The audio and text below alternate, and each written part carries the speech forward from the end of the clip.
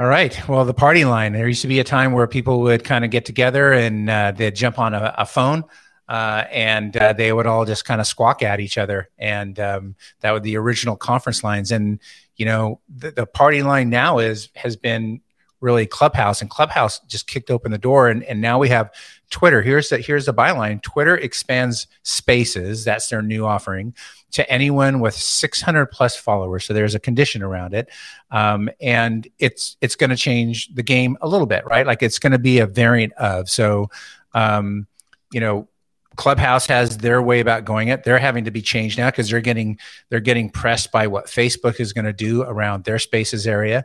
And then also in the Spaces for Twitter. And what's interesting is that, well, first of all, the challenge is you can only speak 140 characters and then they cut you off.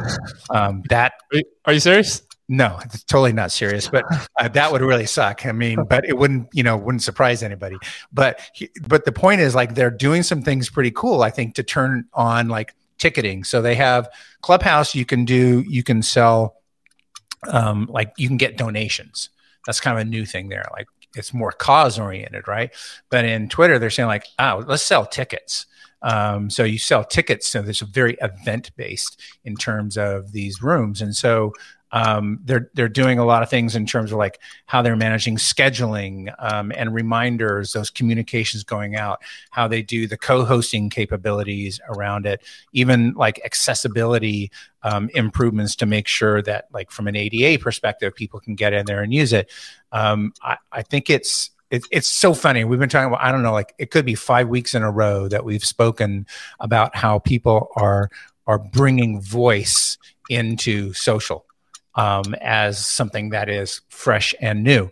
And here we're seeing this being brought forward with Spaces. And I think it cements the power of voice in communications not going away. Yeah, no, it's really interesting. I mean, Clubhouse obviously has paved the way for all of the other legacy social media platforms to jump on. And of course they will, because that's what they do. That's right. You know, they see Snapchat come out and they kill Snapchat. That's Snapchat's right. not dead, but it's not as it once was, right?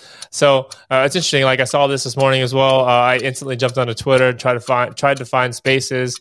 At least initially, I mean, I don't think I'm a dummy here, but initially, like I still could not figure out how to get it. I have more than 600 followers, and I could not figure out how to get into it. So it's definitely not as prominent as going into Clubhouse, where Clubhouse is like specifically for that.